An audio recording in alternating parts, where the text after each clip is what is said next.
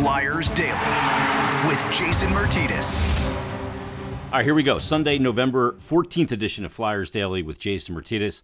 Flyers wrap up the week of hockey with a 5-2 loss against the Dallas Stars. All said and done, we looked at last week at the end of the week. We looked at 5 of a possible 6 points in those games that they played. This week, they only get 2 of a possible 6 points by way of that 2-1 victory over the Carolina Hurricanes on Friday. Lose the first game of the week. That was a 3-0 loss against Toronto on Wednesday. Win the game on Friday against Carolina and come from behind fashion with 2 third-period goals, and then ultimately end up losing to the Dallas Stars 5-2 on Saturday. Dallas has been home since Monday, laying in wait. They played on Wednesday, but laying in wait for the Flyers, who played 3 games in 4 days, played them all in different cities, and changed time zones. Tough spot in the schedule for the Flyers, but still a missed opportunity to grab a couple points in the standings. And it's a good thing they won the game over the Carolina Hurricanes, because it could have been a disastrous week for the Flyers. But ultimately, they come out with just the 2 points, and they'll look to pick it up coming up on Tuesday when they get back at it against the Calgary Flames, which will be Flyers Alumni Hall of Fame night, as Rick Tocchet and Paul Holmgren will be inducted into the Flyers Hall of Fame. That's coming up on Tuesday. Ceremonies starting at 6:30. If you're going down to the game on Tuesday to be there for the ceremonies, be there at 6:30 for the ceremony. Game will start at 7. So that's what's coming up. It'll be, again, Calgary on Tuesday. Flyers will try and avenge that 4-0 loss in Calgary as that last game of the Western Canadian road trip took place. Then on Thursday, they're going to take on the Tampa Bay Lightning. And then Saturday, also at Wells Fargo, it'll be the Boston Bruins. So really important week coming up once again. Standings are still incredibly tight, but the Flyers will look to bounce back from a loss, as they've done every time so far this season. They've come back after a loss and gotten a win. We'll see if they can continue that trend, and that's going to come up on Tuesday. Also in the game, Martin Jones picks up his first loss as a Flyer, now a record of 3-1. Flyers had a really good first period, 19 shots on goal, and Anton Khudobin, he makes all the saves. Matter of fact, they come out of the period trailing by a goal. And ultimately, in the second period, even though Dallas led after one and Flyers outplayed them significantly, then Dallas had a really good second period. Flyers, I think, only had 5 shots in the second period in the game. A couple of weird goals in that second period, including the one the Flyers scored, James Van Riemsdyk, which was actually put in the net by a Dallas Star defender's glove. And Flyers look like they lacked energy, probably because they were.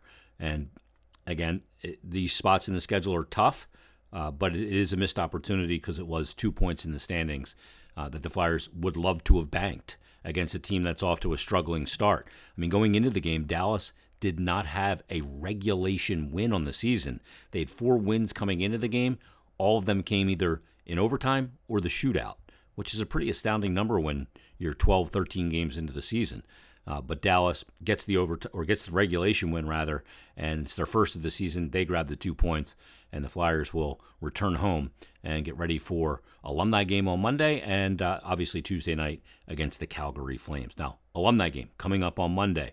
You know, in the last couple episodes, we've had some guests on. We talked to Dave Brown the other day. In yesterday's episode, we talked to Mike Knuble. And on this episode, let's hear my conversation with former Flyer and now executive with the Montreal Canadiens, Scott Mellanby. Joining us on this episode of Flyers Daily, he played over 1,400 NHL games, and he skated this morning for the second time, I think, in 3 months. It's Scott Mellanby. Scott, how you doing? I was saying to you, I sometimes when you haven't skated in a while and you get the lungs get filled up, you get that choking feeling. So that was okay. I was actually out there. I'm in St. Louis right now, and skated with Andy McDonald on my line, and Andy can still buzz around out there pretty good. So I just went and stood by the net and banged a few in. So it was okay. It was okay. But my VO2 is definitely not in a good place. You're still working in the NHL. You're with the Montreal Canadiens. Yeah. So you have the ability to get updated gear, or are you wearing or 2007 skates still? Oh, well, you know what? As a matter of fact, when I retired in 2007, I scouted for a couple of years with Vancouver, and then I went and I coached. I was living in St. Louis, and I coached for 2 years. 1 year with Davis Payne and 1 year with Ken Hitchcock. I got some new skates in those, that would have been 2009, 2010. So they're 2009-10 models, but they look pretty good. I can get away with them. They look modern enough. Enough. It's not like you're wearing a pair of old like molded Microns or something like that. No. The Nicky Fatiou Microns that used to squeak when he'd walk around the dressing room. Yeah.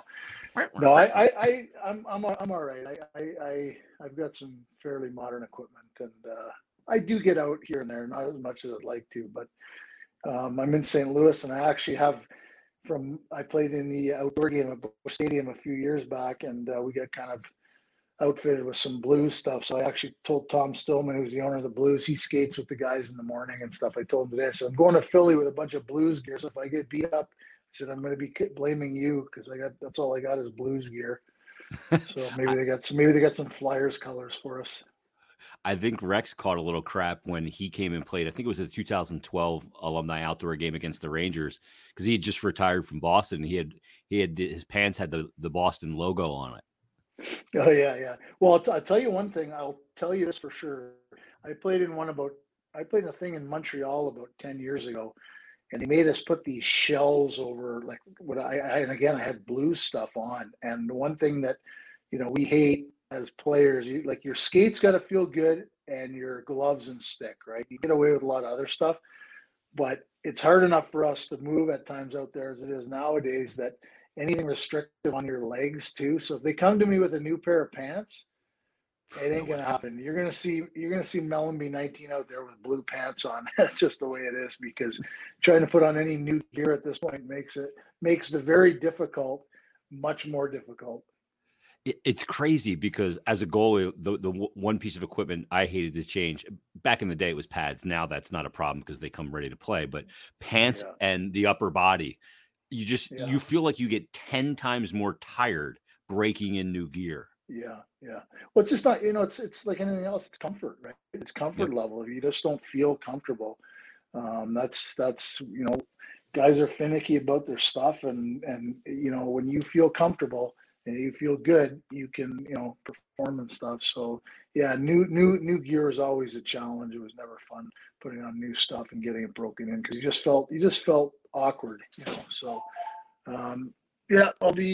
I'll spray paint them black. I'll spray paint my pants black before I'm going to put black ones on. That's what I'm saying today. Anyway, we'll see how that goes.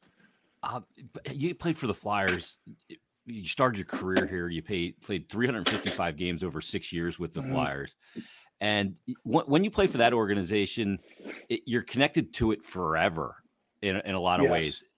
You still feel so connected to it? All these years later? I really do. And I think and again, I can't speak for every player I can only speak for myself, but when you get drafted by, Bob Clarke and Keith Allen and Ed Snyder's the owner, and the teams that had won cups in the 70s, and just the culture at that time, there was something fun about being part of the Broad Street Bully, organization, and it was a special, we almost won a cup there when I was there, but yeah, it is special. And it's just, I go into the building there now and I go up to the press box, like to scout a game. I have a daughter that actually lives in Philly. So I try to get out there for a few games a year to scout and stuff. And the amount of people that are still in the building, working in the building that were there when I was there playing, there's still people, and everybody's, hey Scotty, how you doing? Hey Scotty, you get such a great family feeling. And yeah, being a Flyer, and I hope I can say this. I don't want to say something I'm not supposed to be able to say, but like I kind of always kind of said, it's almost like being in the mob. Like you're in, and as long as you are loyal to the family, you will be a Flyer and taken care of forever. And that's just the way you're treated. And I think it started with Ed Snyder and, like I said, Keith Allen and Bob Clarke, just the culture there over the years, and then got passed down through guys like Homer and everything else. It is a special place to be able to have been drafted and played and be attached to. When you first came for your first camp, did they prick your finger and like burn a Saint card in your hand and rub it together like them off? No, not exactly. But we all got indoctrinated different ways, and Mike made sure that you knew that you were going to have to pay a bit of a price to be a Flyer. So it was good. Mike Keenan, he was hard on all of us, but he made you appreciate being a Flyer. Could he coach in today's game with how things are pretty, Mike was really tough on players. You played for him. He's going to be there, which is great. But could he coach in today's game with today's athlete? Well, not that style. What I always say, because you always hear the comparing eras of players, right? So to me, let's say, you look at tapes from back in the, in the 60s and 70s and everything, and you look at even, when I played in the 80s, like I believe that the best players then would be the best players now. They would have had they'd have different equipment. They'd have different nutrition. I remember early in my career wearing one pair of skates the whole year. Like it's different. But I believe the best players then would be the best players now. And so it's easy to say, well, a guy like Mike is the way he was then. But, he was a smart guy. He knew his thing was, trying to find ways to motivate people like all good coaches do. And I think he would have just been different, So I think he would have coached in today's game. He just would have done it differently. But I think the people that have excelled and the greatest in the game, like I just really believe that they would be the best now. They just would have had the equipment and the knowledge and the whatever to do it differently. Scott, could you have imagined that when you were taken in the second round in the 84 entry draft, that you'd be a professional and you'd play in the NHL you broke in the 85-86 season after your junior year was over, but your first full season's 86-87, and that you wouldn't retire until 2007. It's 21 years. That's from birth to legal drinking age in the States. That is a lot, 1,400 plus. Yeah. It's a lot of years in this league.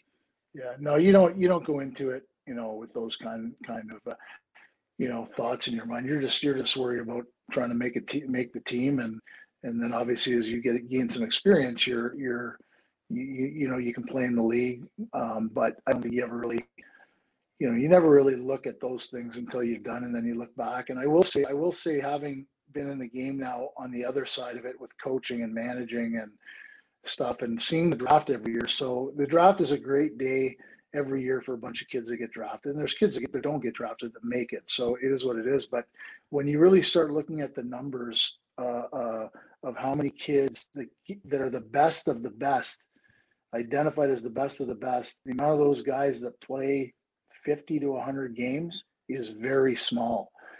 So it just shows you how hard, and when you're playing, you don't really appreciate that, right? Like you get in the league, you make it, you play, you don't really realize how difficult it is to get there. And then, like I said, seeing it now and seeing when we go through a draft and pick 5, 6, 8, 10, depending on the year, 7 rounds, the reality of it is most of those guys are never going to play.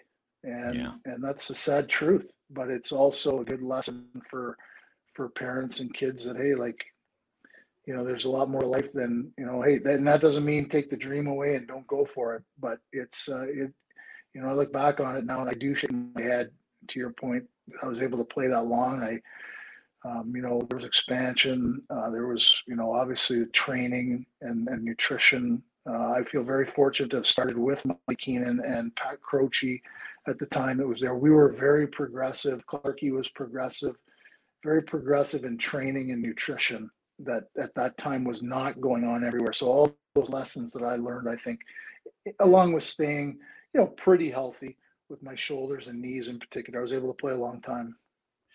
And that's the foundation to stay fit. That probably helped you throughout your entire career. But as you get older and you age up in the league, you start training smarter, not harder. Was that something that you figured out like every year? It was a little something different because no doubt about it. No doubt about it. Listen, if you don't, that's one of the things for sure I look back on is my ability to adjust to how the game was played. You have to have the hockey sense and smarts to be able to adjust from coach to coach and system. Systems are, it's not like they're hugely different, but there still is. The game changed. The 1-2-2 came in. You had to adjust to the way the game was played, and then no doubt about it, the training. adjusting your being open-minded to the fact that, hey, like this is where we're going with things. And I mean, the last several years I played, can't count how many, but the track workouts, the sprint work on the track and agility work on the track, like that stuff we never did in my first 10 years playing. We weren't out on the track. I mean, you might do something testing wise in camp, but I wasn't going to the track and doing 60-meter sprints and then 100-meter sprints and all that. So yeah, for sure, it changed dramatically. The explosive exercises that we learned, I think, from the Europeans over the years, from we went from just basic squats to then explosive cleans and explosive box jumps and all that stuff. And if you weren't willing to adjust and understand that that's the way things were progressing, then yeah, you got left behind. It's almost like the game is played in a really small area. It's all stops and starts. And that just made, when you look back on it, you go, that makes so much sense, because if I'm in the corner and I need to get to the net, that's an explosive move to the net. It's not about going end to end and speed that way. It's about speed in small spaces. And you see it now. And these kids that come in, Scott, I mean, these kids come in with so much skill. They go on YouTube, they watch videos of guys doing crazy stuff with the puck. They work on it in the garage, then they put it on the ice. Are you kind of blown away at the skill that they come in with now? Yeah, I am. And you're right. I mean, we just didn't do, when I was a kid, I mean, even, when I went through college and pro, I mean, we used to stand around at the end of practice and guy would pass the puck out from the corner and you'd shoot the puck, the stuff that the guys are from being young kids, the skill development, especially the puck skills and stuff is phenomenal. But you make a great point about the quickness and the small area stuff, though. It's still, I obviously doing a lot of scouting, we look at speed, and then we also look at quickness, right? So we have a guy like Brendan Gallagher in Montreal. Galley from end to end isn't the fastest player, but below the top of the circles, he's quick, and so if you can be both, then you're Connor McDavid, But for some guys, like I think I was like that. I was not a burner when it came to speed, but I was pretty fast twitch, like around the net. I had pretty quick hands and getting the loose pucks and things like that. I had a little bit of that small area quickness, which is, as you mentioned, that's a big part of the game. It's a big part of the game. Puck retrievals on power plays, puck retrievals, 5-on-5, a small space game. That quickness is really, is important. And the other thing about that too is you don't have to be the fastest guy, but you can play fast. It's the same thing with a team. Like you watch a team play one year and you go, well, they look slow and plodding. And then the next year, because they can transition the puck, they can get on you so quick and all of a sudden stretch the ice. And it's like, man, did those guys get faster? And people ask me this about JVR. They go, did he get faster this year? I go, I can assure you he did not get faster, but they play faster and it looks faster on ice. Yeah, no, that's very observant. I know, being around St. Louis for many, many years, since I retired, and I coached it for a couple of years, but their team, the year they won the Cup in 19, I was at a number of their games here scouting. In the first half of the year, they were terrible and they looked slow. And then as our good friend Craig Berube got in there and things started to turn for them for a number of reasons, but all of a sudden they looked like a faster team. But it was cohesiveness, hockey sense, and thinking the game quickly also can help you play fast. So yeah, no doubt about it. I mean, we all want fast teams. We want, but yeah, there are guys that aren't that fast that can play fast because their brains are their hockey sense and their ability to see the game is quick as well. So you can be real fast, but if you don't know how to think, you just, what do they say? You get to the wrong places really fast, right? So it goes hand in hand. There's both. It's nice to have raw speed, but for sure, as a team, if you're cohesive and you have a certain way you can play that can play faster. It's amazing. Like Connor McDavid can absolutely fly, but he can also think the game at the same speed. Now, you played against some, legendary players, Gretzky, Lemieux, Yzerman, the great players throughout your career, 21 years. The list goes on and on. Lidstrom. It's insane. Some of the guys, Ray Bourque, and you look at it and you see a guy like McDavid. You saw the highlight last week where he just went through the entire Rangers team. Like he looked like, a guy that's playing D1 college in a C beer league, and it's the NHL. Like how is that even almost possible to be that insane? Yeah, it is. I mean, that's one thing that you really, I remember at times being on the bench, or, when I'm playing against Lemieux. I remember being in Pittsburgh one night, and he did a few things. And I think when you're in the league and you're one of the best in the world, which I was, like, because I'm in that league, and then you're in the 1% of the 1%. yeah, and then you see some of the things these guys do. It does blow you away, because you're like, this is the NHL. Like, this isn't a beer league. I remember playing with Marian Hossa in Atlanta, and Brad McCrimmon, another great friend of ours that we miss. Brad was assistant coach in Atlanta, and Hoss, we used to call Marian Hossa Hoss. He was a great player. And he did something. I don't even remember what it was, and ended up in the net. And I just leaned back on the bench, and I looked over, and Beast and I, our eyes kind of met, right? And we just looked at each other like, and one of the guys on the bench said, "Is there another league they can call him up to? Because it's like, he's too good for this league, So it's playing a different game. Yeah, and we all love the game. Like, even though we're pros, we still love the game. That's why we're there. That's why we're playing. We grew up. We were kids. We were little kids watching superstars, right? So we still can sometimes get that look where you're like, oh my God, like, did he actually just do that? And it's pretty neat, and it's great, and it's fun to see, because there is so much speed in the game, and there is so many good. That at times you see a little bit less of that. Not that it's not there. It's just the checking is so tight now that it's harder to do than it maybe used to be. We used to have a little bit more time and space, the way the game was played, it's really neat to see guys do that. It's cool. You just talked about, you grew up playing the game. 1979, Scott Mellanby, from a team from Mississauga, plays it 6 years before yours truly in the world famous Quebec Pee Wee tournament. Yeah. What was that like? I love asking guys about this tournament, because it's a legendary tournament. Yeah. No, I mean, absolutely cool experience. I don't want to get anybody in trouble, but I had my first half glass of wine sitting with my billets at 12 years old, right? In French Quebec. Me and I hate to say, I don't remember who my teammate was that we stayed at this place, but their kids had a couple sips of wine, whether you were 10 or 12 or 13, that was the culture. That's what they did. Right. And probably to get them to sleep better, but phenomenal tournament, and thrilling for me to then have my son playing it.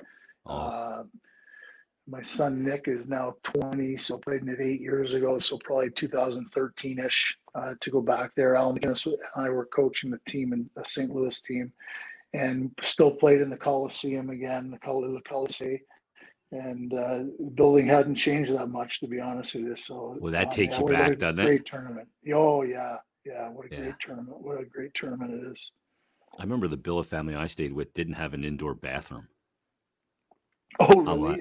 You had to go to an outhouse, and they didn't speak a lick of English. And it was like 9 days. The ones I was with didn't either. But and then a lot of those portable garages, right? Just the big things that they pull across for the winter and stuff. And it's a very neat culture, and passion for hockey there's tremendous, and they take great pride. And I remember, like I said, taking my son back there, the pride of those billet families have, and year after year taking the kids in, and it's just such embedded in their way of life, and they just look so forward to helping and doing that kind of stuff. So really cool. I'm just glad, like, the evolution of society hasn't weeded that tournament out, and it's still the way it was. That's just, and like, for you to go back with your son after all those years is so cool. Let me ask you, the game gives you so much, whether you make it to the NHL or you don't make it to the NHL. What has this game given you, Scott? Because you played so long professionally, you played all growing up. It shapes you as a person. It shapes you as a man. What has the game given you? Well, it's given me everything that I have. First of all, obviously, there's the financial part of it, which has given me employment since the time I was 19 years old, and at 55 still have that. But more, way more importantly than that, it's just given me relationships, friendships, the ups and downs of life. Our family, we've been through a lot. I have a 25-year-old autistic son that's with me and my wife today. And I think that my journey through hockey and my teammates and the support I've had through the hockey community has been crucial for us. And, going back to Philly, this Monday, Tuesday is going to be very special because that's what started for me. And like I said, we came one game from winning a Stanley Cup, but the relationships that I have, and whether you don't see guys for a long period of time, when you see them, it's just that instant bond is there. So, I mean, it's given me everything I have, to be honest with you. And I really, truly, and I'm not in any way knocking any other sport. I don't know. I can only speak for our sport, but for the most part, the people that I've been around and dealt with over my career, and I know there's a lot of things going on now that are unfortunate, but I think you'll find things in every walk of life where there's issues. But I've found it to be just great, people to be around, and a lot of humility. I think for the most part, we have a very, humble group of athletes that, do great things for their communities. And yeah, it's like, I look back at it and shake my head and probably, I'm surprised that I'm still in the game, but I feel extremely fortunate that I am, because just great people to be around. It's never I, it's always we, no matter what level it's at. It's amazing because the room never lets an I happen, because the room will put that guy in his place, because it's never about one person. It starts in youth hockey, doesn't it? Yeah, it does. And I mean, I went through the youth hockey journey with my son, and that was fun too. But I go back to what I said about, the number of kids that make it, but all the kids that play do go through those ups and downs of the journey, right? That where they're going to take it to whatever they end up doing in life.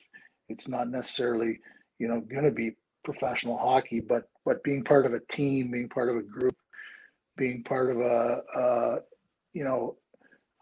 just those ups and downs of, most kids don't get to be the star their whole life. So they're going to be on the fourth line or the third line, if you will, if it's youth hockey, or they're going to, have adversity. They're going to not have something go their way. And I think dealing with those things is really important as people, just because it makes you stronger, and you realize that life doesn't always give you what you want, but you have to make the most of what it does give you. And I think that you learn great lessons in sports, regardless if it's hockey or other sports, but the dynamics really teach a lot of life lessons that you'll have forever. In St. Louis, like Philadelphia, a lot of NHL players have chosen to reside there, and the youth programs as a result are the real deal in St. Louis now. Like in Philadelphia, the success of the Flyers led to an explosion for USA Hockey in this area. Same thing in St. Louis. That's pretty cool to see. You guys got some really good youth teams up there, because so many of your former players are still there. Yeah. No, the St. Louis youth hockey is really, I mean, goes back to, guys that played in the 70s here, Bruce Affleck and Johnny Wensink, who's been very, very influential in the Blues participation. And he kind of became an ambassador with the Pee Wee Quebec relationship. And over the years, and, many, many, many alumni, Rob Ramage and Jeff Brown and Kachuk and Al McInnes, and a lot of guys that had kids go through there. So they were very hands-on and very involved. Pretty good coaches to have, and a lot of good players have come through there.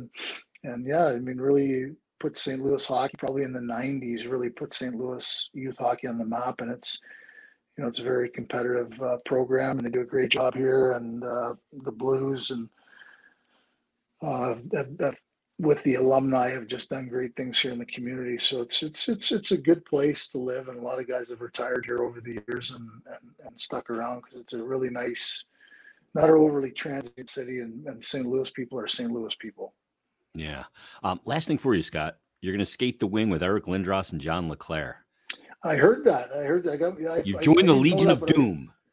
I actually got a text from Davey Poulin about 20 minutes before coming on with you, and he told me, he said, "Oh, I heard that when they told you were going to play with Poulin and Prop, that you said you weren't available, but you held out for Lindros and Leclerc." And I said, "No, not true." But no, what a great honor. Those guys are obviously great players and had a great, part of their history there in Philadelphia. So yeah, that's going to be a lot of fun. I don't know that I'm not the biggest guy, but I'm not small. I don't know that I've ever been the smallest guy on my line, Yeah. but I'm going to be the smallest guy on this line. So, but that'll be a lot of fun. Yeah. I'm looking forward to it. Think about that. All you guys in your prime with Lindros and the way he could just take over a game physically and with his, just to be that big and that physical and have the mean edge to him, but also have the hands of butter were ridiculous. And Leclerc and that heavy shot that was just an unbelievable release. And to play with those two guys, all of you guys in your prime, you guys would have done a lot of damage. Yeah. Well, I wish I would have loved to have got that opportunity. Unfortunately, I think that Renberg did a great job with those guys. But I would have loved that opportunity. That would have been pretty neat. But right in the contract year. Yeah. Just go hang out by the net. And that's the great thing too, I think, about our game is the guys, regardless of where you played. We just have such a great respect for each other. Obviously we went to battle and had, that's hockey, right? But I think there's a great respect for each other, especially the guys that were able to play, for a long time. And we realize what that takes to do that, to be in the league for a long time. And they were great players. And Eric was certainly a scary individual to be out there against. He was so good in so many ways. And, if he wasn't happy, he could run you over and beat you up or do whatever he wanted to do. So yeah, I'm glad I'll be on his team. Yeah, no doubt. When's the last time you put a Flyers jersey on? Was it 1991? That's a great question. I think so. I've played in some. I ended up retiring and living in St. Louis. I played in working for the Canadiens. I played in a Canadiens thing at the Bell Center. I've played in a handful of Blues events, if you will, outdoor game. I've never played in a Flyer alumni deal. So it has to be. It has to be in the Spectrum. 1991 in the Spectrum was probably the last time you ran out in that jersey. Well, you're going to do it on Monday. Excited about it. And that's going to be a trip, I'm sure. Might be a size bigger the jersey I got to wear, but that's the way it goes. Right? Scott, I'm not too bad. I'm not in good shape, but I'm not too bad. I'll be okay. Yeah, you'll do just. With those two guys, I'm just going to go to the net. Just go to the net. My stick on the ice, 85% of the goals are scored with 4.5 feet from the net, so go there. That's right. Yeah, that's where I got mine, so that's where I'll go. Dirty areas. Scott, thanks for doing this, man. I really appreciate it. Best of luck with the season with Montreal, and I know everything's kind of opening back up there as well through the pandemic. I hope you got through it well, and the great work you're doing with Athletes Against Autism is tremendous. I love when guys get together with other pro athletes and really fight for a cause, and I know it means a lot to you. So I appreciate you doing this. Yeah, no problem. Yeah, I loved it. Like I said, love being a Flyer and really excited. My daughter lives there now and has moved in with her boyfriend, and so Philly's still part of our life, and really excited to get back and see all the guys. Well, you got a couch to crash on in Philadelphia as well. That's good. Yeah, that's right. Yeah. Scott, thanks for doing this. We'll talk again. All right. Thanks. Take care. Appreciate it, Jason. Thank you. Never a bad thing that when you get called in for an alumni game, you get to skate the wing with Eric Lindros and John Leclerc, and automatically you become a member of the Legion of Doom. That's what Scott Mellanby is looking at for the game coming up tomorrow night. Not bad. Flyers will be back at it on Tuesday against the Calgary Flames. It'll be a chance to avenge that 4-0 loss on the road earlier this season. We'll see if they can get the job done. But in the meantime, we'll have a brand new episode of Flyers Daily for you coming up tomorrow. Have a great Sunday, and we'll talk to you on Monday's Flyers Daily.